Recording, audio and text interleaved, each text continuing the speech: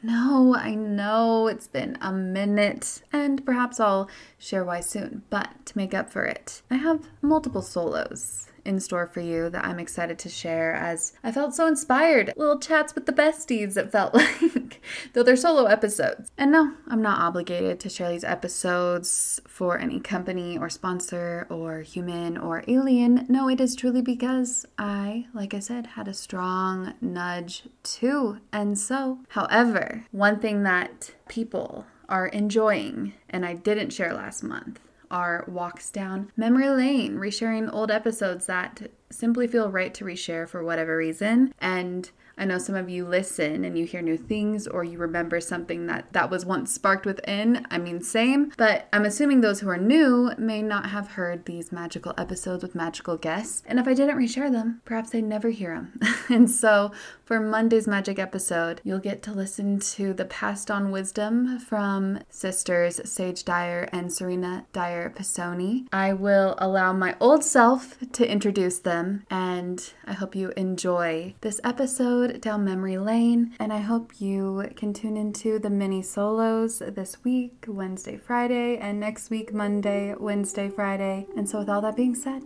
let the magic begin.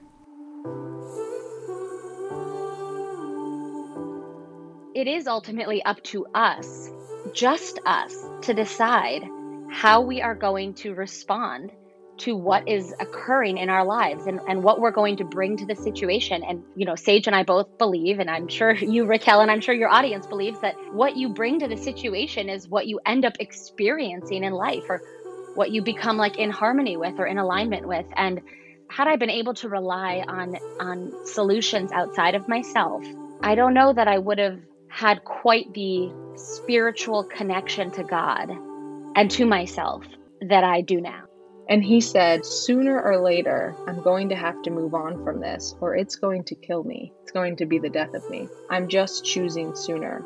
And I remembered that story and thought, I can choose sooner now. And I can choose joy now. And it doesn't mean that I choose that and I never look back. And it doesn't mean that I don't also feel the grief, but it just for me was permission that I could start to choose a different way. This idea that it's a choice, what we've been talking about a lot this whole time. And recognizing that in that moment was a big moment for me. And I think it can apply to so many things, not just when you lose somebody. You can choose sooner. There's no prescription for how long you have to stay stuck.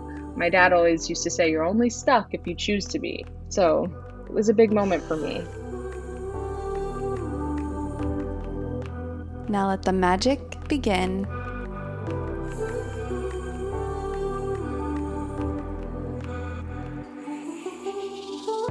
Hello, Yomis.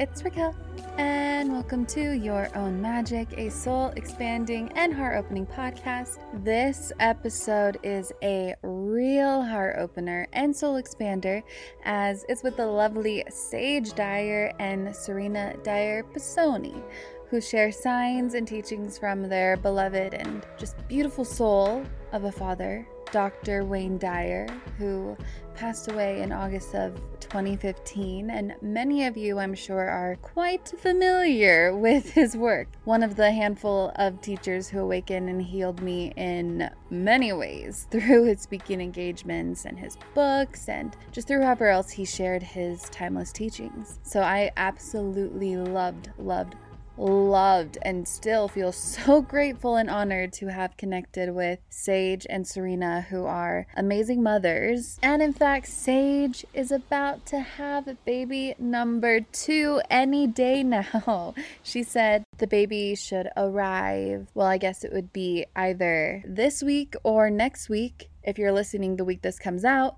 And she even joked that her water may break in the middle of the episode. And I was like, okay, I'm totally oddly down for that, which what a memory that would be. But regardless, even chatting with them will always be a treasured memory for me personally. So I'm just so grateful to connect with them and get to know them personally through this conversation. One thing we talk about out of the many lessons and truths that they share in this conversation is we talk about synchronicity and how they personally remain open to it. And I didn't share it on the recording of this podcast, but I had to share this because it popped up in my mind slightly after the podcast actually, but I want to share it here. So this past year, in the middle of the pandemic, like many of you, for whatever reason, though I have many tools on my tool belt to turn to, I was just feeling a variety of feelings and emotions, and I was going through a dark night of the soul moment. Again, I know I'm not alone in that, especially during this past year. And my old tools, for whatever reason, weren't feeling the same. I expressed this in a solo episode, I believe, but one day I was curiously just rummaging through an old pile of stuff at my folks' place in Park City, and an old 1970s book, so old book, which has the best smell in the world, by the way. I love the smell of old books. This book popped out, and it was called Your Erroneous Zones, and it just simply caught my eye, which then I noticed it was from Dr. Wayne Dyer. I mean, his face was on the cover, and I knew it was a sign that I simply had to read it, and voila. It was literally like the book that I needed at that time. And turns out that this book has sold an estimated of 100 million copies. No big deal.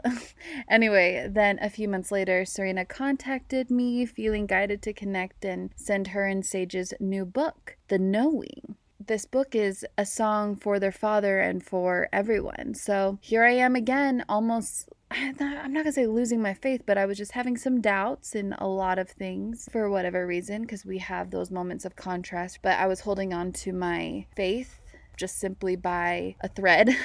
And it's simple synchronicities like that that remind me of the beauty and simplicity of spirituality, and that we don't really need to force it or try like sometimes we might think we do. But for reasons that I haven't fully expressed to the world yet, though I might down the line, there were many messages from this book from their dad that was a reminder. And honestly, this conversation with Sage and Serena was way more impactful for me than I even could express to them. And so as I related to Sage and Serena in more ways than one, I know I have an inkling of a feeling you'll feel connected to. So anyway, with the old book that I found, what's wild is my parents don't believe that they even owned that book. I mean, it is possible that they forgot that they bought it, because I mean, it was like in the 1970s, but still, it's just wild that it just somehow popped up. And it's funny how some books come into our lives or just pop out of nowhere. And this is the second time that this has happened with a Dr. Wayne Dyer book for me. The other one, it just stood out to me more so at a local new age spiritual bookstore and crystal shop in Santa Monica, California. That was the book, you are drawn to a certain book like a magnet, and I was drawn to that book, and voila. And then I also listened to it on Audible. It was everything that I was excited to hear at the time, which was also an introduction to a variety of things beyond the physical for me. So anyway, with that said, I have another anecdote to share that just happened moments ago on synchronicities. So a new friend named Brent, whose episode will soon be released on the podcast, he sent an email with the subject line, "Look what just arrived at my house." And then in parentheses, "I did not order this book. Whoa." And so, whoa indeed, because when I opened up the email, there are no texts, simply just a picture of the book, The Knowing by Sage and Serena. And that's it. He doesn't know how he received this book, but it just came to him. What a wild synchronicity. And might I add that an hour before I connected with Serena and Sage, when I was talking to him, at the tail end of our conversation, he started talking about this knowing, or the knowing. That word kept popping up, and I was like, are you kidding me? What? And in an hour, I'm about to talk with Serena and Sage about the knowing. So it's just simple synchronicities like that that remind me of magic, and that remind me of the beautiful ways this universe loves to show up for us. And that I do hear people joking at those that love to recognize synchronicities, and all I can think is I can't wait till their hearts open to the endless possibilities and magic, as well as it may be the one thing that reminds one of the harmony and beauty of this universe and that there's more than meets the eye. It also can remind you, like Dr. Wayne Dyer said, and Serena and Sage remind us of in this interview, that when you focus on something, you begin to see it everywhere, like the number 1111 or 444, for example, which simply just goes to show that where your attention goes, energy truly does flow. Anything is possible once you're open to it and you focus on it. So perhaps, I don't know, perhaps it just shows up in the subconscious mind, and then the mind may see it, and the mind will ping you in that moment and let you know that, look, it's 11:11 on the clock. Just simply not only a divine sign, but also a reminder that we truly can make anything happen as long as we focus on it or we become open to it. So beautiful. And I love that I said that and a butterfly just flew by. Beautiful. Speaking of synchronicities. Anyway, I remember the morning of Dr. Wayne Dyer's loss. I was in Bali on a yoga teacher training, and the yogis there all felt his spirit and his love. That's the best word I can use, his love, which I'm sure the world felt, as he was truly a great soul with a capital G with massive impact. And that was on August 30th, 2015. And Sage and Serena talk about the significance of that day. So speaking of synchronicities, you will be absolutely amazed. You do not want to miss that story as well. You don't want to miss a word they have to say, in fact. But anyway, those who felt it, his presence and his essence the strongest, I'm sure, perhaps as he was wrapping his wings around them, were indeed his children and his wife, who were deeply mourning at that time. And I'm just so thankful and honored I got to talk to the beautiful souls of Sage and Serena, who have that inherent passion and beautiful way of connecting and articulating universal truths like their father. So I'm excited for you to hear all that magic. Anyway, this is a long intro, but I must say that today's episode is sponsored by Green Chef. So one delicious, very healthy, and environmentally conscious company that I highly recommend you try and take advantage of their offer of $90 off, including free shipping when you go to greenchef.com/90magic, which I'll talk about Green Chef in the midst of this episode as usual. And also there's more information in the show notes. Also, if the episode or any other Your Own Magic episode nourishes your soul in any way, shape, or form, feel free to leave a rating and review, as it helps the show so much, or simply subscribe to be notified when a new episode is released. It's always released on a Monday. You can count on that for quite a while longer. And then sometimes I do a random day of the week, depending on the season of my life I'm in. I might throw one out on a Thursday, but again, that depends on the season of life I'm in. That's about it. So anyway, without further ado, as that was a lot of ado, on with the show. And now, I believe it is time to let the magic begin with Sage Dyer and Serena Dyer Pisoni.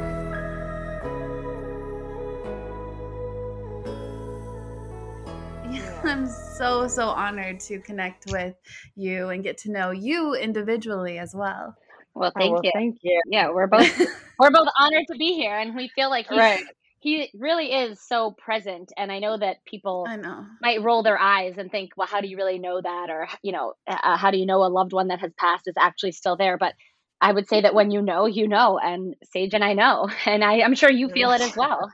I'm feeling it so strongly right now that I have tears in my eyes and chills. And of course, like, to get it connected into this, I listened to one of his meditations, which I've listened to many times. And it was just, I'm feeling all the things right now, guys. We're excited to be here. I feel it too. I feel good vibes. I like where this is going. I do too. I do too. And also, my audience, there's nothing you can say, especially when it comes to the presence of another spirit, that would make them think anything but, of course. Of course. Okay, that's good to know. Good to know your audience. Yes, yes, it's totally free. Okay. So I'm curious for both of you, what is lighting you both up most in this season of your life? And Sage, I have an idea of what is lighting you up most right now, but either of you, take it over. Yeah, I mean, I can start since I'm on this is Sage, by the way, and I'm on the verge of giving birth at any moment. I'm 2 weeks away from my due date, and I'm very excited about that. And it coincided with this time of when our book is coming out, not necessarily purposely. You don't know when you're going to get pregnant, when you start trying or not being careful. So that made me a little nervous at first, but at the same time, it's been so great. There was actually nothing to be worried about because people have been so understanding of scheduling interviews, and I feel like it's given me like a push to, okay, well, I've got this much time till the baby comes, so let's get things in beforehand. And so it's been really exciting having the book coming out while the baby's on the way, and then to pick things back up. I know that I have something to look forward to, and not just maternity leave, or not just taking care of a baby, but I have something else that will be going on after. So it's been really great and exciting. Another baby. Yes. Oh, that is so great to hear. How about you, Serena? Oh, wow. I feel like, I should mention my children are lighting me up, although they, they're not honestly the first thing that, I mean, I feel like they always are, what brings so much joy. Children in general bring so much joy, and I have three little ones. But honestly, I really feel like right now it is the book. It is having it out, because Sage could tell you that we have been writing and contemplating publishing and then getting a publishing deal and then editing and on for since our dad passed away, which is going to be 6 years in August. And so for me, it's the fact that it came out less than a month ago and it's actually happening. And we're getting to talk about it and we're getting to share these stories. And I never thought that I would be the person that so many of my friends or acquaintances reach out to when they lose somebody. I never thought I would be like the grief or the death expert or counselor, as odd as that sounds, but I keep finding myself in that position because people that I'm friends with or people that I'm acquainted with know that we've been working on this book, and I'm just so happy to be able to like share these stories and to let people know that their loved ones really are still here. And so I feel like that's thrilling to me, even though I didn't intend to talk about that kind of thing. It's kind of like where we've ended up, and I'm really excited about it. It's such a powerful message that so many people can feel comforted by, and also know it's that inner knowing that no, their spirit's still here and still around. And we feel your dad right now. We were just talking about that, and you are sharing some of his work, and I'm assuming as well part of your own individual messages in this book, the knowing. And I'm curious what the knowing means and why did you write this book? Yeah. Yeah.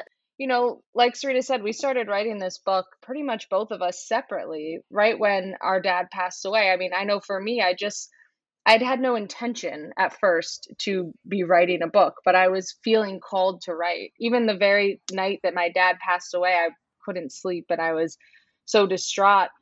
And in the middle of the night, I just picked up my laptop and I wrote something because it was calling me. And in the months and weeks and, turned into years after he passed, it was like a cathartic thing for me.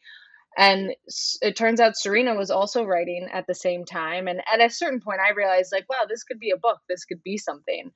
And then Serena and I we got advice from somebody who said, why would you put out competing books? You guys should combine your works. And so we took a look at each other's works and we realized that it actually fit together so well. There were themes that were common between both of our writing that was not planned, and we were able to combine the work and put it out into the world. And it's been something that I'm so proud of. And what is it?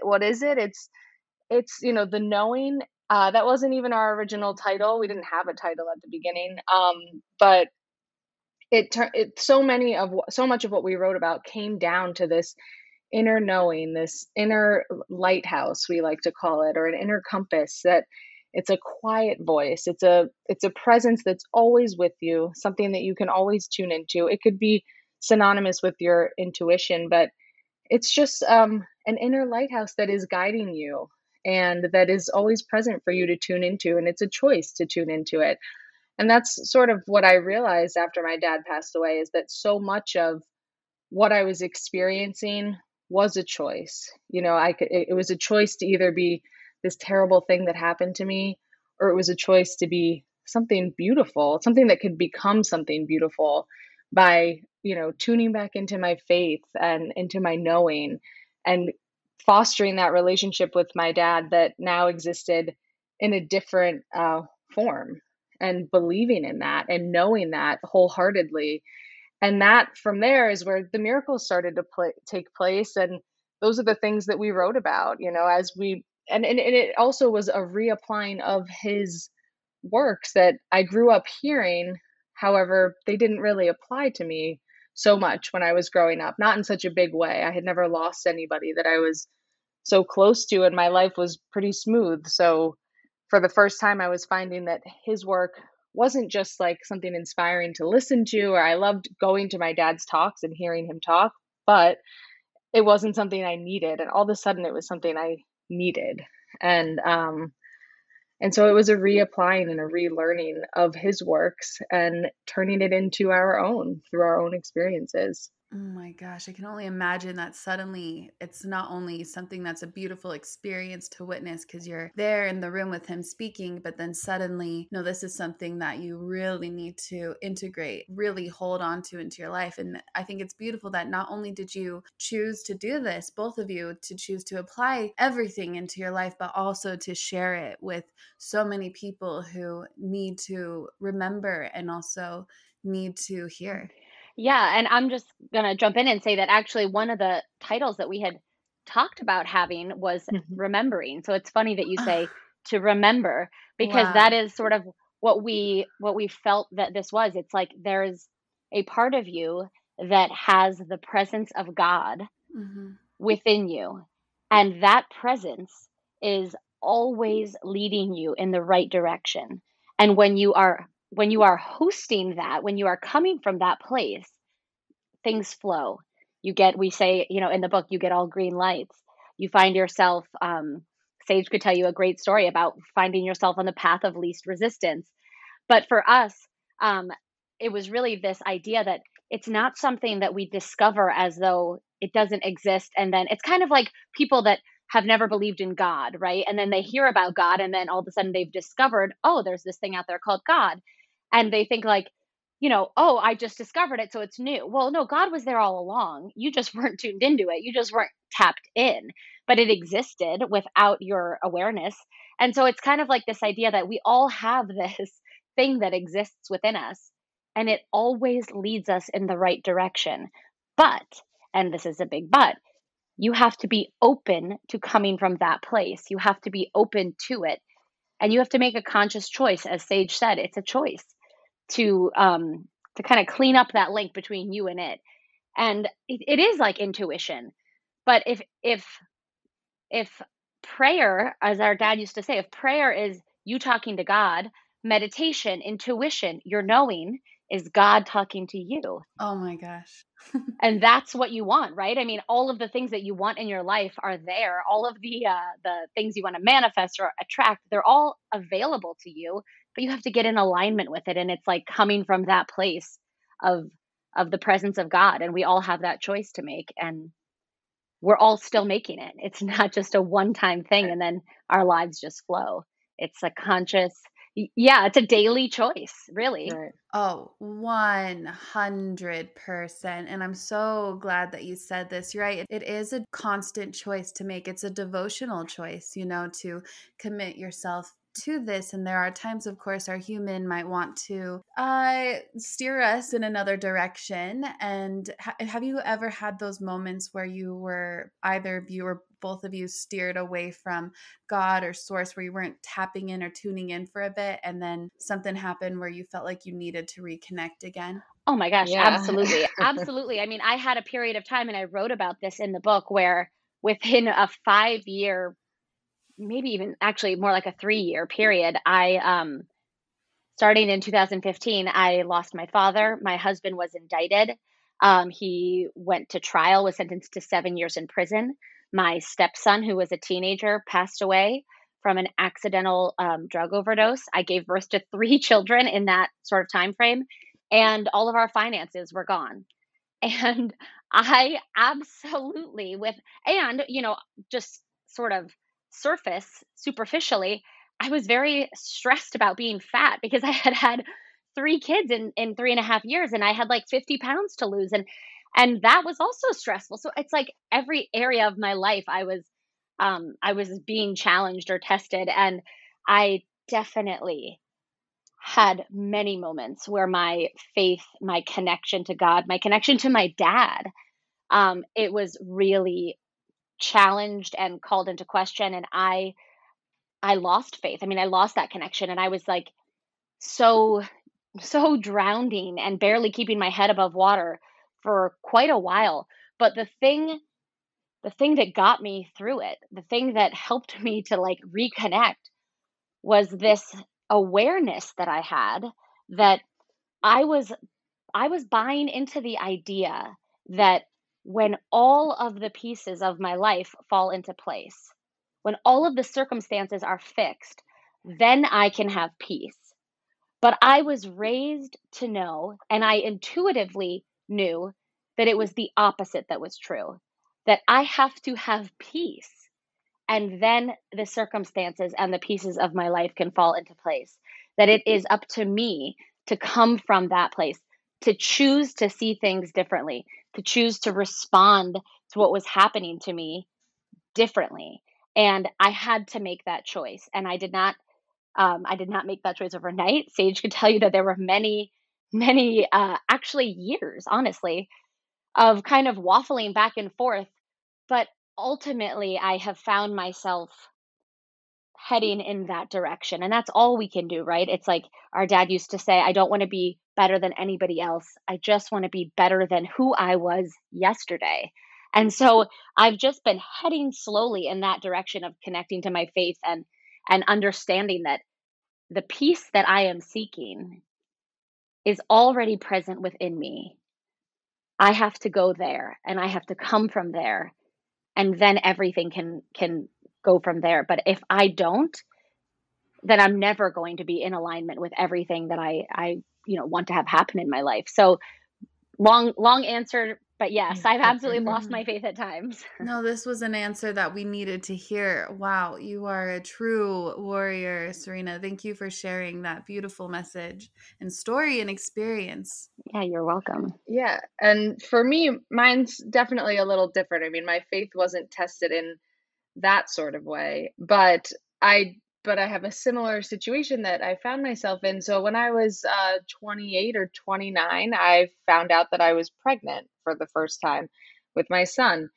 And it's not that I didn't know that that was a possibility of the actions that I was taking, but I knew what I was doing. I was an adult, I was married, but I didn't think I was going to get pregnant so fast, or I just didn't think about it. I don't know. And so when I found out I was pregnant, I was really scared. And I found myself consumed with thoughts of like how my life was over in the way that I knew it, not and I felt guilty about these thoughts because number one, I felt like my child is inside of me who chose me, and I'm having these thoughts about I'm mourning this life that I've been living and I feel like is ending, and that's not fair to him.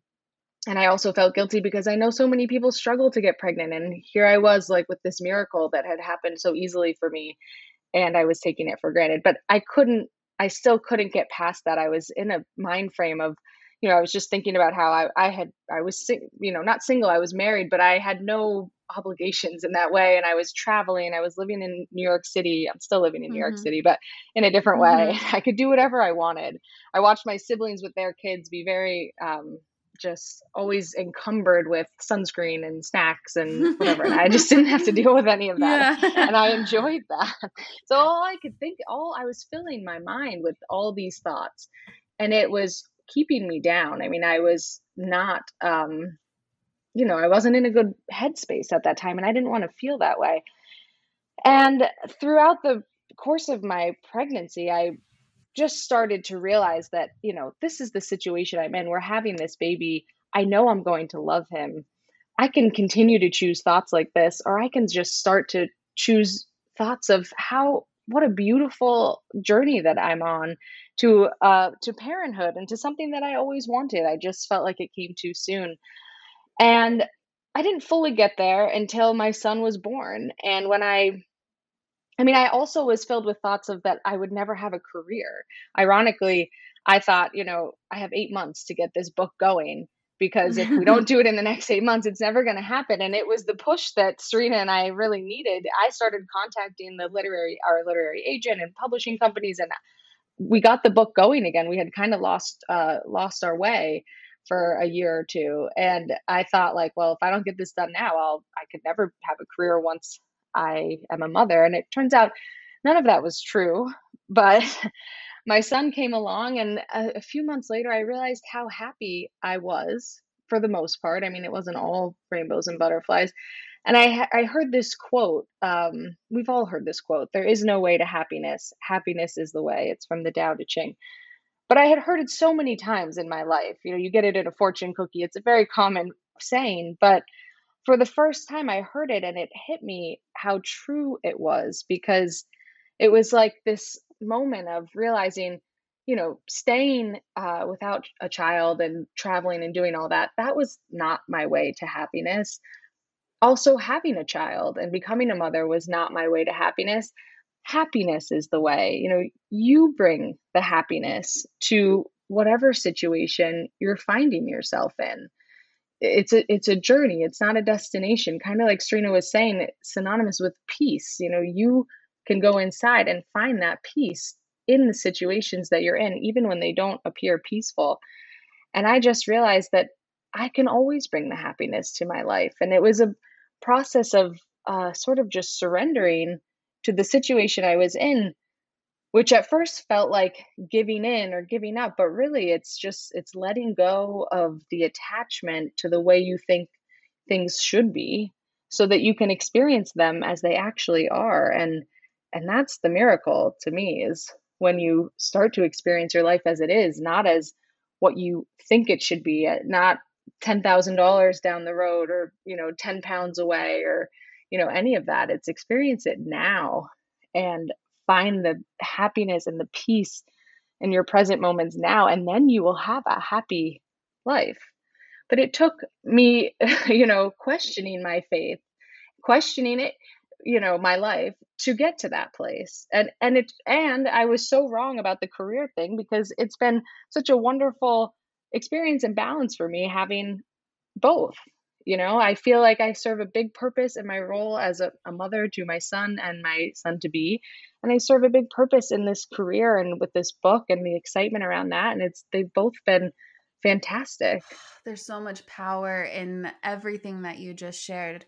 And especially knowing that no matter what the mind or the human might perceive or conceive of whatever is in front of you, but instead to choose the beauty of what is in front of you, when there always is something to see that you just have to see because it's there, Right. is so profound and so powerful. And that is what is going to lead to this true peace that we all want. We can find this peace, but we just have to choose it right now. You both were talking about that, is choosing, the art of choosing, and then seeing the peace and what is in front of you. It's so beautiful. And I think that it helps as well that you hold a lot of different nuggets of wisdom and insights and lessons. And though perhaps maybe you were sitting there listening to your dad talk or to others talk about these universal truths and profound insights, yet there's nothing like actually experiencing the contrast to recognize the power of it. Right. Exactly. Yeah, and somebody had asked us actually the other day, how our relationship with life or our dad or ourselves had changed since he passed, and it was the first time I had been sort of really contemplating that, and I actually realized for the first time that um, that I had relied on him for so much in my life while he was here, and if he would have still been here when I was going through all of those things that I just listed, I would have relied on him then. And he would have been, somebody to help me to try and fix it or to provide or to take care of. And he would have he would have been a source of comfort. But that source of comfort, as much as I wish my dad would have been here and would still be here in his physical body, that source of comfort would have still been coming from outside of myself.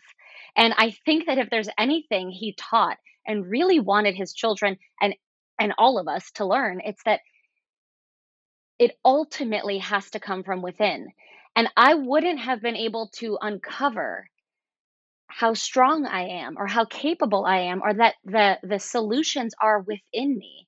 I wouldn't have been able to realize that had he still been here to fix it all for me. So it was almost like I can almost see the beauty now that there's been time, and space since his passing. I can almost see the beauty for me on a personal level of him not being here in the physical sense to handle it all, because it is ultimately up to us, just us, to decide how we are going to respond to what is occurring in our lives and what we're going to bring to the situation. And Sage and I both believe, and I'm sure you, Raquel, and I'm sure your audience believes, that what you bring to the situation is what you end up experiencing in life, or what you become like in harmony with or in alignment with. And had I been able to rely on solutions outside of myself, I don't know that I would have had quite the spiritual connection to God and to myself that I do now. Oh, that's right there. So true. Your responses make me laugh because I love your excitement and enthusiasm. Oh dear, I'm blushing now. Oh man. I love a natural look with some shimmer. I love that lightly soft contour, but add, of course, some shimmer and some blush, some highlighter, a whisk of eyeliner on the outer edges, and, of course, a strong lengthening mascara that does not clump or flake. That's basically the look I usually go for. So whether you like a more natural look or full glam or somewhere in between, you'd love Thrive Cosmetics, because you're not only getting quality cosmetics, but you're also contributing to a good cause. And you also might already know of them, as they have a pretty viral, vibrant turquoise tube on social media for their mascara, and it is a game changer. It is. I'm so happy that Thrive Cosmetics is not just stunning, but also 100% vegan and cruelty-free, and it's packed with clean, skin-loving ingredients. Their high-performance formulas set the bar high with uncompromising standards, so no wonder their bestsellers boast thousands of glowing 5-star reviews. And what also makes them even more special is that every purchase with Thrive Cosmetics contributes to making communities thrive. Hence the name. I mean, it's also spelled C-A-U-S-E Medics. Thrive Cosmetics. So it's not just about beauty. I mean, they're truly about giving back. So with your support, they donate products and funds to support communities in need through responsive giving. That's why they've been my beauty obsession since 2020. I've been using their liquid lash extensions mascara since 2020. I mean, this is a magical mascara that lasts all day without a hint of clumping or smudging or flaking. And removal is a breeze, as all I need is warm water and a washcloth. Pretty simple. And also, here's the best part. The nourishing ingredients in this flake-free tubing formula not only gives you the length and definition that you crave, but also it supports longer, stronger, and healthier looking lashes over time. It's a love story for your lashes. So Thrive Cosmetics is luxury beauty that gives back. Right now, you can get an exclusive 20% off your first order at thrivecosmetics.com/magic. That's Thrive Cosmetics, CAUSEMETICS dyer.com/magic for 20% off your first order. Say goodbye to your credit card rewards. Greedy corporate mega stores, led by Walmart and Target, are pushing for a law in Congress to take away your hard-earned cash back and travel points to line their pockets. The Durbin-Marshall credit card bill would enact harmful credit card routing mandates that would end credit card rewards as we know it. If you love your credit card rewards, tell your lawmakers, hands off my rewards. Tell them to oppose the Durbin-Marshall credit card bill. This is a silly question, but is there a reason you chose 11 as the number of insights and lessons you share in the book? The 11 lessons to understand the quiet urges of the soul. That's beautiful. We didn't choose 11. It just sort of happened that way. But we loved that it did end up, and I'm looking at the clock and it's 4:44. Of course. Yeah. But we loved that it ended up being 11 once we, combined our writing and edited everything, and it ended up fitting perfectly to 11 because our dad, the summer before he passed away, well, his whole life, he was really into numbers and synchronicity through numbers and repeating numbers. I remember he told our sister Sky, she was looking for houses, for her first house to buy. And one of the addresses was 909. And he told her, you have to go with that one because it adds up to 18. And 18 was his favorite number. It represents like one infinity. Oh, yeah. Yeah. It's in a lot of religious texts also, and it's a highly spiritual number. But yes, the summer before he passed away, he was really into seeing the clock at 11:11. And we were all with him, me and Serena and a bunch of my siblings. And we were instructed by him that if we saw the clock at 11:11, we had to text him so that his phone would light up at 11:11, or at least it would say like text message received at 11:11. And yeah, it became like just a fun game. But it also was a lesson, and for me at least, because I started to see the clock at 11:11 like every day, and sometimes I would already be asleep, but I would wake up at 11:11, at night. And it started happening all the time. And it was a lesson in something my dad talked about his whole life to us, is what you put your attention on expands and grows. And as soon as so my attention was on seeing the clock at 11:11, and then boom, I'm seeing it all the time. And I couldn't figure out exactly why, aside from that principle of, what you put your attention on grows. You get in life what you are and what you're focusing on. And so what are you filling your thoughts with? And you could go from there. It was just like a cool experiment to prove so much of what he talked about. In the book, we talk all about like the signs and the synchronicities and the really cool experiences that Sage and I and our siblings and our mom and other people that wrote to us and told us about them. We had so many of those happen after he passed. But for example, just to touch on the 11 thing, we did not choose the date that the book was going to be published. Our publisher chose that, and they happened to choose May 11th.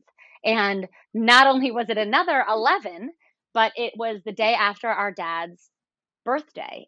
His birthday was May 10th. And so we felt like there was just so much there. And it was his 81st birthday, which was 18 flipped on its head. So it was, and like we had so many things like that. Like when the publisher asked us to record the audio of the book, they picked the recording studio. They, sent us on our way, and the recording studio was on Dyer Avenue in New York. No. I mean, it's like, yes, I swear. Yeah. And it was so many things like that, that kept happening, and just little things, but we had even bigger signs and dreams and visitations and things that we talk about in the book. But, the 11 thing was, we could say it was an accident or a coincidence, but we all know that just means it was perfectly divine and orchestrated for us. So absolutely. Synchronicities are something that, especially when I kind of disconnect for a bit, or I feel like I'm doubting my faith, it's funny how it's synchronicities that tend to nudge me back, because it's like, how is this even possible? And there's so many beautiful synchronicities that align. There have been many moments in my life where it's synchronicities that tend to nudge me back and then make me want to reconnect with spirit. And like your father said, pray to God and then meditate to receive the messages from God. And so it's almost like it's a little sign for me to go back and do that whenever I disconnect. And then when I'm in flow, they're just abundantly everywhere. For example, Right. an hour ago, I was doing another interview. At the very end, he started bringing up the knowing. And I was like, are you kidding me? Because in an hour, I'm going to be talking with them. And I told them that you are Dr. Wayne Dyer's daughters. And he, of course, had a moment, and your dad really helped him connect. It's just beautiful how there's so many different strings of synchronicity that can tie together in a day. And that's also one of the other reasons why I know your father's here. Yeah, well, our dad used to say, the word coincidence in our society has become this word that means like two things that happen by accident and just seem to be a coincidence. But really, the word comes from a mathematical term, to coincide, which means two angles that fit together perfectly. So we've taken this word that means two things that happen perfectly on time. And if we've taken it to be some sort of accident, but in reality, we should always be paying attention to the synchronicities that are happening in our life. And we write a lot about that in the book. I mean, I could keep going. I can't wait to read it. I'm so excited to read this book. I'm curious if you can go over all or some of the insights. Oh, this is something that is one of the insights. So I'm just going to jump on what we were just talking about, which is, we have a tendency as spiritual beings having this human experience. So we have a tendency in our human mind or our human way to view things that happen in our lives through the lens of good or bad, or through the lens of coincidence or accident or on purpose or divinely orchestrated. And usually the way we see it is because we have an attachment to how we think, as Sage was saying earlier, we were talking about this earlier, how we think things ought to be. But one of the things that I wrote about and Sage and I wrote about and that I had to experience for myself was, if I could understand that my dad left his body at the time that was meant to be, at the right time, and that we all come here on the right time and we leave on the right time, could I also look at my stepson's death in the same way? Because when somebody dies at 75 years old and they have had such a full life and they've had a, fulfilled, they didn't die with their music still in them, as he used to say, you can look at their passing and say that, well, it was in divine timing and there are no accidents in this universe. But when it is a child that has an accidental overdose, so you've got somebody young, somebody who didn't live the full time and who died as a result of essentially an accident, can you still look at it as though it is divine timing and on purpose? And that was something that I personally was challenged, and Sage as well, because she's my sister, and my whole family were challenged to do when my stepson Mason passed away. And the truth is, I can tell you that where I sit now, it's been 3.5 years since he passed. It was the time. It was on purpose, because if we come here and we have the experience as a human being, and as Sage and I like to think of it, this is the classroom, and we're just, Ram Dass used to say, we're all just walking each other home. If this is the classroom, our human experience, and we are all going to go home at the end of this, maybe some of us just need less time in the classroom. But to get to how this kind of relates to the book, it's that, once again, it is a choice. And my husband raised his son as a single parent, had like full custody his son's entire life. And this was his only son at the time. My husband was the one who actually was encouraging me to look at this as though it was also meant to be, because what does the alternative view bring? It doesn't bring us closer to him. It doesn't bring us closer to God, and it doesn't bring us closer to peace. So why would we choose that way? There's no way to know for sure, right? We're never going to have like scientific proof that people die when they're meant to be and that it's all divinely orchestrated and it's all on purpose, or it's not. That there's just like this God in heaven that casts favors on some and curses on others and cures for some and miracles for others. I mean, we're never going to have the proof, but which way of thinking about life and death brings you closer to where you want to be and to how you want to feel? And why would you ever pick the one that doesn't align with that? And so again, it was coming back to this idea of there's a place within us, there's a knowing that we have that is speaking these things to us, that is putting us in alignment with the coincidences or the synchronicities. But are we paying attention to it? Are we willing to see it? Are we willing to connect to it? So that was just one of the things that we wrote about. So I just had to jump in there because we were talking about that. Yeah. Well, and also what a challenge that would be to be able to actually see beyond what is potentially really going on, and a very beautiful outlook to look at God in that way and death in that way. It's a very beautiful outlook. Thank you. Yeah, well, it reminds me of something our dad used to say all the time, which is that, we all come here to Earth with a round trip ticket. Yes. And when we're born, everyone celebrates that leg of the trip, that first ticket so much. We continue to celebrate it our whole lives. We celebrate our birthdays. But when there will come a time for all of us where our return ticket is due, and we don't necessarily know when that's going to be. But that the perception in most societies is that that's something to fear and dread, and for yourself and for your loved ones. And my dad used to just encourage us and his audiences to embrace that return trip ticket because, like Serena said, it's a return home.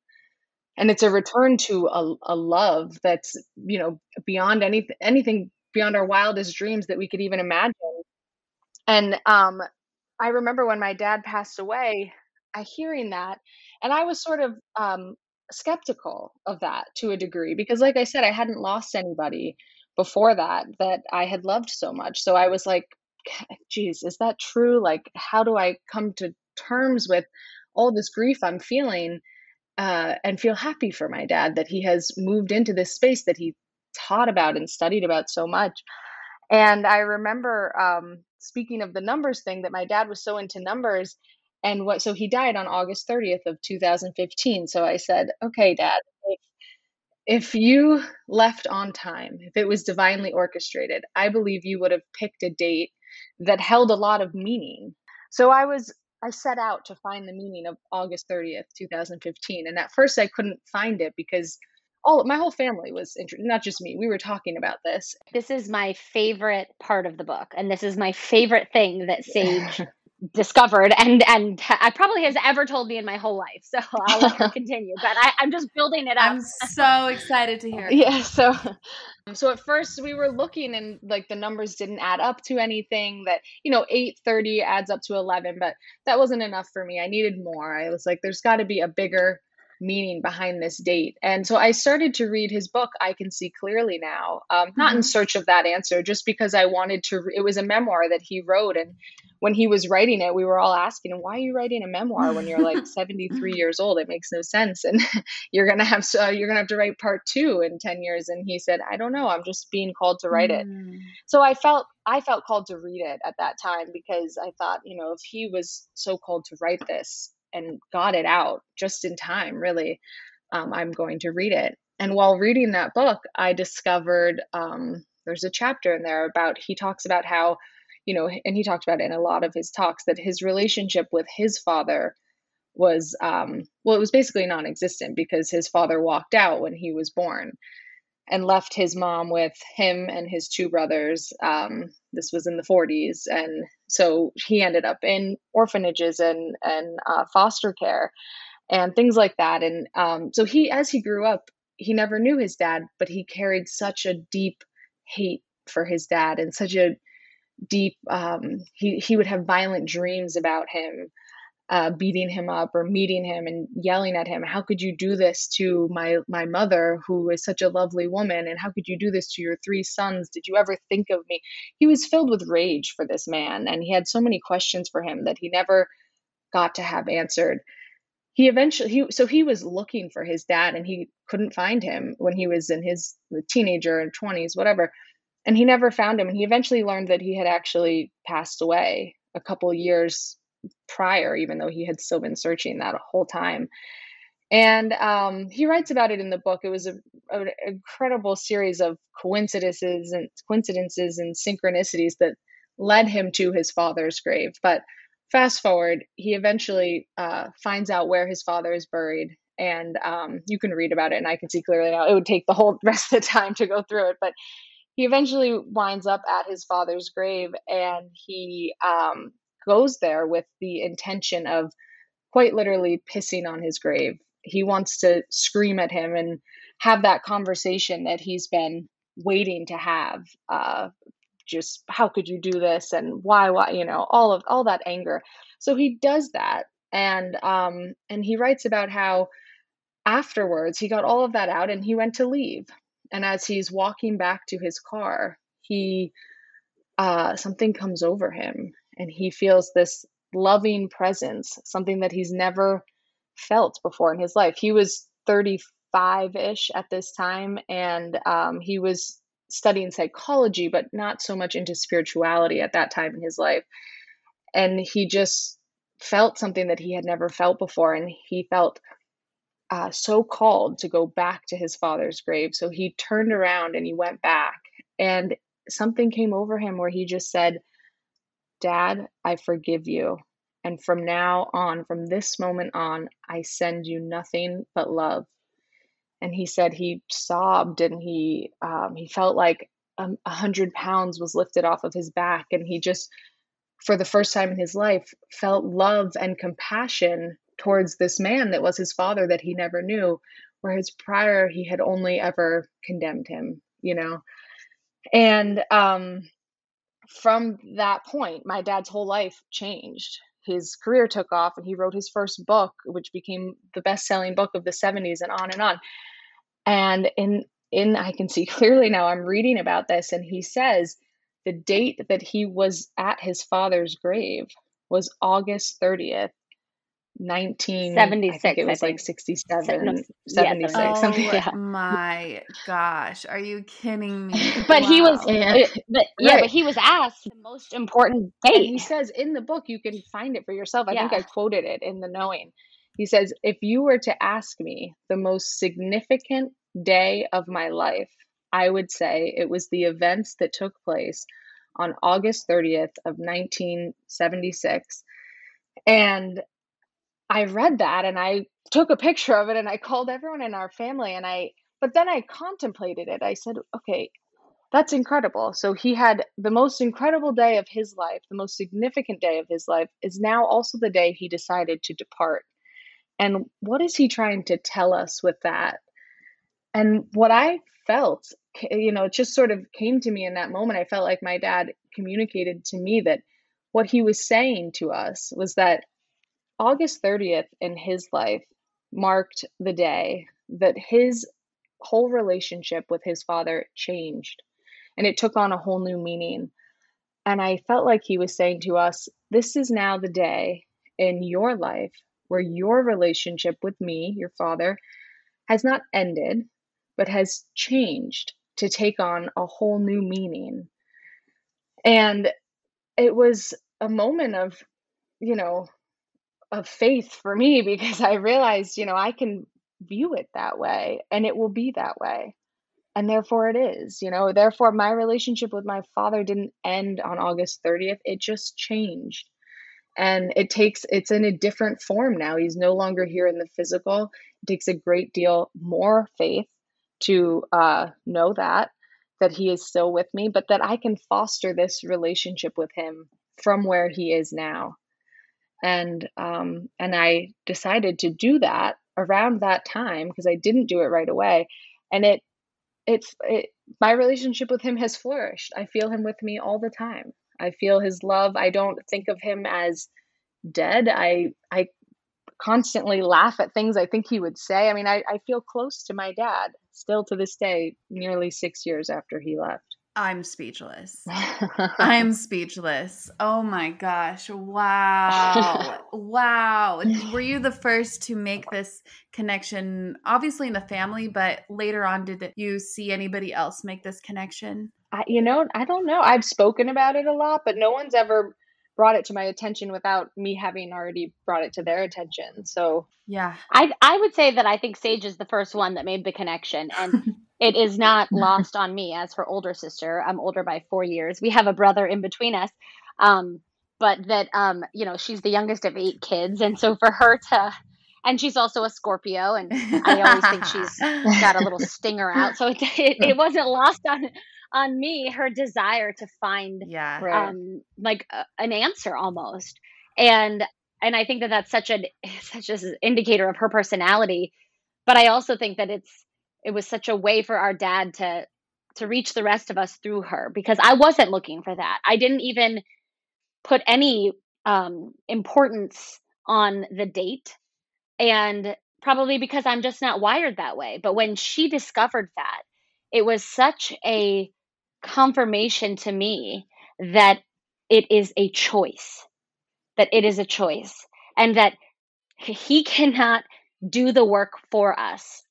Our parents cannot do the work for us. Our pastors, our friends, our siblings, our children cannot do the work for us.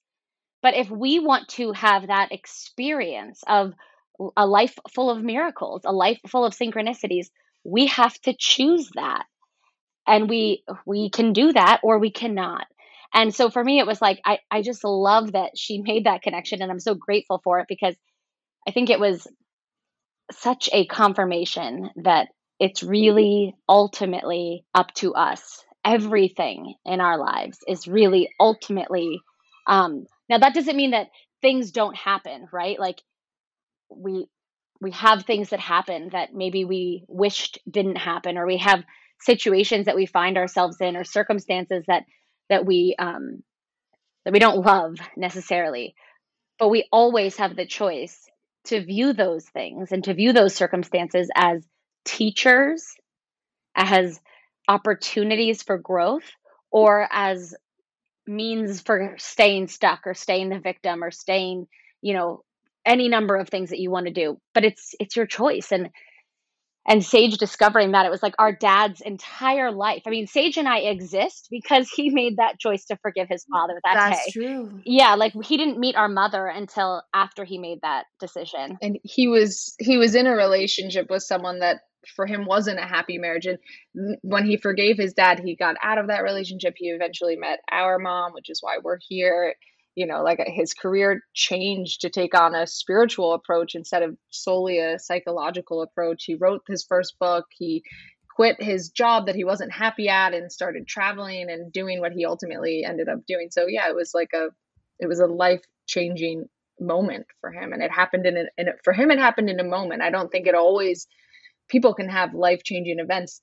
They don't always happen in a moment like that, whereas for him it did. I will say that there was somebody that I talked to the other day, and she had a profound experience of grief, and she was saying that for her, she had lost her husband, and she went through the 5 stages of grief, and she had read all the books and was looking for answers, and it wasn't until she also added in the element of forgiveness that she also had an instant transformation. And so it's almost like it does seem like it was an instantaneous like awakening essentially, but it was 35 or 36 years building up for our dad to get to that point. And so I do think it happens in an instant because we have a choice to make. And he could have chosen to ignore that intuition, that inner voice, that knowing, and continued on to his rental car and driven away from the grave, having, completed his mission of pissing on it. Or he could have listened to the voice, and he did. And we're here because he did. And we're having this conversation because he did. He listened to it. And so it was an instant, but it was also a 36-year process of getting there, you know. Right. And as wild as this might sound, I have this knowing that it was that decision to go back and forgive his father and change the complete trajectory of his future. It also changed the course of so many others' lives. Exactly. Because imagine if he just continued, helping many people in the psychological world, but just leaving out the spiritual element, unless, of course, the universe tried to give him other messages and he found it in another way. But imagine how many lives would not have been Right. transformed where they are today. He used to say that his father was his ultimate greatest teacher. Yes. This person that he hated for so many years is the reason that he could become somebody who could teach. He used to say that he likes to picture that he had this conversation with God before he came to this lifetime, and that he said, and God said to him, what do you want to do in this lifetime? And that he said, I want to teach people about self-reliance, how to rely on themselves. And that God said to him, all right, well, then we better get your little ass into an orphanage, and we better give you this father who, walks out on you so you can learn to rely on yourself. Wow. And he made a film with somebody, it's called My Greatest Teacher, and it's all about his father who, Yes. And then just to speak about the day, August 30th, it's also not a coincidence that Louise Hay died on August 30th. Oh my gosh. Yeah. Yeah. And that there's, I don't know what it means or why August 30th is such a special day, but it's almost like if you want to find the meaning in it, you can. And if you want to think of life as just a series of accidents, unfortunate events that you have no say over, you can do that too. But we choose to see the meaning in it. And that makes all the difference in the world for us. Yes, yes, yes. Oh my gosh, I love all of this. And I think that choosing is a key takeaway for everybody. We can choose in that moment to listen to those whispers within us that nudge us somewhere else, or we can choose to just simply assume as though reality is taking over us. Exactly. Yeah, and one of the things that he used to quote, and I think it's so beautiful that it's worth mentioning, is a Mark Twain quote that says, "Forgiveness is the fragrance that the violet sheds on the heel that has crushed it." Oh my. Yeah. Forgiveness is the fragrance that the violet sheds on the heel that has crushed it. And the idea is that we receive so much by making the choice to forgive. When we forgive and when we are forgiven, we are given like access to like the kingdom of heaven essentially. But again, it's up to us. And it's kind of like the idea that when you carry around anger or resentment, it's like drinking poison and expecting somebody else to die. Yep. It's like we don't realize how much carrying those things around keeps us from our highest self, keeps us from the life that we want, keeps us from connecting with God. And we all have the ability to do that, to choose that. And when we do, it's like we get the fragrance, we Yeah. get the gifts. Right. This makes me think of choosing to also recognize that you are a student. This is all a lesson and you're not a victim to any of the situations. You can either see the flowers in the situation or you can see it in what we were talking about before, choosing what our mind might want to see it as versus the beauty of the situation. Exactly. Yeah, exactly. Yeah. What is choosing sooner about? Because I'm reading here, be the student of your circumstances, not the victim. And it says choosing sooner. What is that about? Yeah, well, our dad used to tell a story about choosing sooner. And I remember in the early days after my dad passed away, when I was really in the grief and I was constantly going to this place of like just losing myself in the grief. And then I would have this thought of just call dad, he'll make it better. And then, recognizing that you would never do that again. And all these feelings are normal and natural. And when you're feeling those, I think it's important to feel them. But for me, it came to a point where I was like, I can't keep doing this to myself because I was in this cycle of just breaking down all the time and stuck in thoughts of, never again and all the never agains, all the should haves, all the could haves. What if I had been there with him? I was having dreams like that where I was rescuing him just in time, things like that. It wasn't helping me. It wasn't serving me. And it certainly wasn't bringing me peace. So I remember I had a moment where that was happening again. And I thought, okay, Sage, you can't keep doing this. You've got to start to change the way you're looking at this. And I said, you can't call dad, but you have a lifetime of knowing him. What would he say to you if you could talk to him right now? And I felt like I felt my dad in that moment say to me, um, you could either make this the worst thing that ever happened to you, and you can go on thinking all these fear-based thoughts and never agains and should haves, on, or you could choose to see this as an opportunity to grow and an opportunity to foster this relationship with me. And it was the first time that I started having thoughts like that. And I, in that moment, remembered this story that he used to tell on stage. And I had just been with him for the 3 weeks before he passed away. And we were traveling in Australia and New Zealand. He was on a tour and I was with him. And so I had heard him speak so much in the 3 weeks leading up to, he passed away 48 hours after I got back from that trip. And he would tell this story about Choose Sooner, which was just a quick story about a man whose son was off at war in a battle. And he got a knock on his door one morning, and they were there to tell him that his son had died in battle. And so they left. And that night, he went into the town and he went to a party and he went dancing. And all the neighbors knew what he had learned that day. And one of his neighbors, a woman, went up to him and said, "I don't understand how you could be out dancing at this party when you've just learned that your son died just this morning." And he said, "Sooner or later, I'm going to have to move on from this, or it's going to kill me. It's going to be the death of me. I'm just choosing sooner." And I remembered that story and thought, I can choose sooner now. And I can choose joy now. And it doesn't mean that I choose that and I never look back.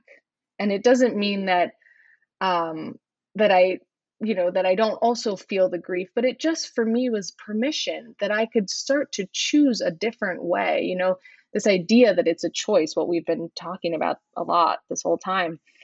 And recognizing that in that moment was a big moment for me. And I think it can apply to so many things, not just when you lose somebody and anything. You lose a job or you get bad news. You can choose sooner. There's no prescription for how long you have to stay stuck. My dad always used to say, you're only stuck if you choose to be. So it was a big moment for me. Thank you for sharing that story, Sage. I would say that just to kind of like wrap up what Sage was saying, I think one of the things that we say all the time and that we love to say is we send you love and all green lights. And it's something that when we sign some of the books we sign, and it's something that our dad always said. And it's the idea that when you are in flow, when you are in harmony with your inner knowing, when you are listening to your inner knowing, the universe sends you all green lights. It sends you more synchronicities. It's like the right person calls at the right moment. A check for the exact amount that you needed appears. And that when you are not in harmony with your highest self, which is the part of you that is the truth, which is the part of you that is love, which is the part of you that is forgiveness, kindness, when you are in harmony with that, the universe sends you all green lights. So even if you don't know necessarily what it is you want to do, or what it is you want to become, or what it is you want to manifest, you always know how you want to feel. And how you want to feel is loved and peaceful and connected. And you have that ability within you. And when you come from that place, you're going to get all green lights. And I don't know if that really made sense, but it's kind of like this idea that, okay, yeah, because it's kind of like this idea, and we talked about it in the book, that like our dad used to tell us all the time, if you are not generous when you are poor, you will not be generous when you are rich, because generosity has nothing to do with your circumstances. It has everything to do with your nature. Or as the Tao Te Ching says, the sage is kind to the kind and kind to the unkind, because kindness is his nature. And so for me, I guess just to end on that note, it's that the idea is that you get to choose what you bring to each situation you find yourself into. Every obstacle and difficult circumstance and difficult relationship, you can still choose the energy that you bring. And ultimately, whatever it is that you bring will determine the outcome of your life. So choose wisely. That's I'll tell you what, I can tell you both are indeed extensions of your dad. The way you are so passionate in sharing these messages, it is very apparent. And thank you for sharing these beautiful messages. I have one last question to ask both of you. How would you advise the Your Own Magic listeners to create their own magic? I mean, just to pick up on what Serena was just saying, I always like to encourage everyone to take the path of least resistance. And that comes from, there's a line in the song, I Hope You Dance by Leanne Womack. I was once listening to it from with my dad, and he said, I agree with every single line in this song except one. Can you figure out which one? And afterwards, I don't think I figured it out, but he told me that in there, she says, I hope you never settle for the path of least resistance. And he said, I love this song. I love everything she says, but you should always take the path of least resistance, because when the universe is offering you resistance, it's there for a reason. It goes kind of in line with what we were talking about before, this idea of surrendering, which is not giving up. It's like saying yes to the universe. So paying attention to when you're in the flow, like Serena was saying, when you're getting all green lights, that's the path of least resistance. Also paying attention to those times when you're not in the flow, because all of us have those times as well. And when you find yourself in that situation, we write a lot about in the book, like different things we do to get back into the flow. But one of them is pausing and saying, okay, what's going on here? What am I trying to push that isn't right for me? Because I think that often the universe has this grander plan for us, and the universe wants to give us what we are wanting, but it doesn't always give it to you in the package that you imagined it will come in. So be open to the idea that there's either a grander plan or a different packaging at all times, because I think you have to remember this daily. I mean, it's not like I haven't fixed my mind to always be there. I'm constantly reminding myself, go with the flow, don't resist. I mean, in being a mother, in this career that we have, the timing of this baby that is on the way for me, just go with the flow, because it's all working perfectly. Yes. And isn't it wild? Speaking of the baby for 2 seconds, your baby knows when he's coming out. He knows. Right. And so it's just letting go of that. I wish you would tell me. I know. Right. Yeah, and that's why we so often say, we send you all green lights. It's like in our limited ability to wish something for somebody else, we wish you to row your boat. So you do it yourself, gently down the stream. We wish you going with the flow, gently on yourself, with forgiveness and compassion and love, but going in the direction of all of the green lights, because that is the path that is available to you. That nursery rhyme has a new meaning now. Yes, our dad used to say that to us. Of course he did. With us having little kids, we say that all the time, and every time I say it, I think, God, this is like there's meaning to life in this little nursery rhyme. So anyway, it's not funny is how that happens, especially with the nursery rhymes that we grew up with as children. You carry on to your other children. It's like there's these little messages, these nuggets of wisdom, these insights in some of them, many of them, that we end up really learning later on in life. Right, exactly. Totally. Yeah. Where can everyone connect with you and get your book? I'm so excited to read your book. I'm definitely going to get it. I think we sent you one. I think you gave me your address, right? I don't think I did. I don't know. Did we? You didn't? Okay. If you give me your address, I'll send you one, because we actually have a bunch to send. Yeah. Yeah. No, I'll take it. and we'll sign it all green lights. So I was about to ask. You better sign it all green lights. We will do that. And for anybody else, it's available Amazon, Barnes & Noble, Audible, Kindle, and also hopefully your local bookstore. If not, it's great to ask them to stock it. It helps us and supports them. I can totally do that. Yeah. I'll totally do that at the local bookstores here, like Atticus. Yeah. And where can everyone connect with you guys online? Yeah, my Instagram handle is sage.dyer. My parents spelled my name a little weird, so it's SAJE.Dyer. I love it though. Yeah, I think that's the best way to connect. I feel like I read that probably 5 years ago and thought it was unique, like Wayne Dyer's children, and then listed them. It is unique. It has caused, some hiccups and headaches for me, but it is pretty. Same. Trust me, I get it. Right. It is pretty. Serena? Yeah, I'm on Facebook as Serena Dyer and Instagram as Serena Dyer Pisoni. That's my married last name. So all the social media channels that are the normal social media, you'll find us there, or sagedyer.com or serenadyer.com, although perfect. I don't check that very often. I think social media is the best way. I'll just put it all in the show notes for them. How's that? Awesome. Which I do anyway. And of course the books as well. Oh my gosh, you guys, I'm so honored. You have no idea. Words cannot express how honored and grateful I am for this moment to connect with both of you. And like I've said a million times, you're indeed powerful extensions of, I'm going to put a capital G, the great Dr. Wayne Dyer. The soul of your father, the great soul he is. And so I'm just so thankful. Oh, well, thank you so much for having us. Well, thank you. It was so fun talking to you. Yeah, it was so fun talking to you. Great vibes. Great vibes, indeed. Y'all are welcome on anytime. I'll tell you that right now. Well, thank you. We'll be back. Yeah. Yomies, that is a wrap. I hope this episode was expanding for you in some way, shape, or form. Feel free to visit our site at yourownmagic.com or check out my shop, eyesofaspen.com. Connect with the other Your Own Magic listeners. We would love to see more conversations started on the Your Own Magic Facebook group. So with all that being said, thank you so much again for tuning in, and I hope you have a magical rest of your day.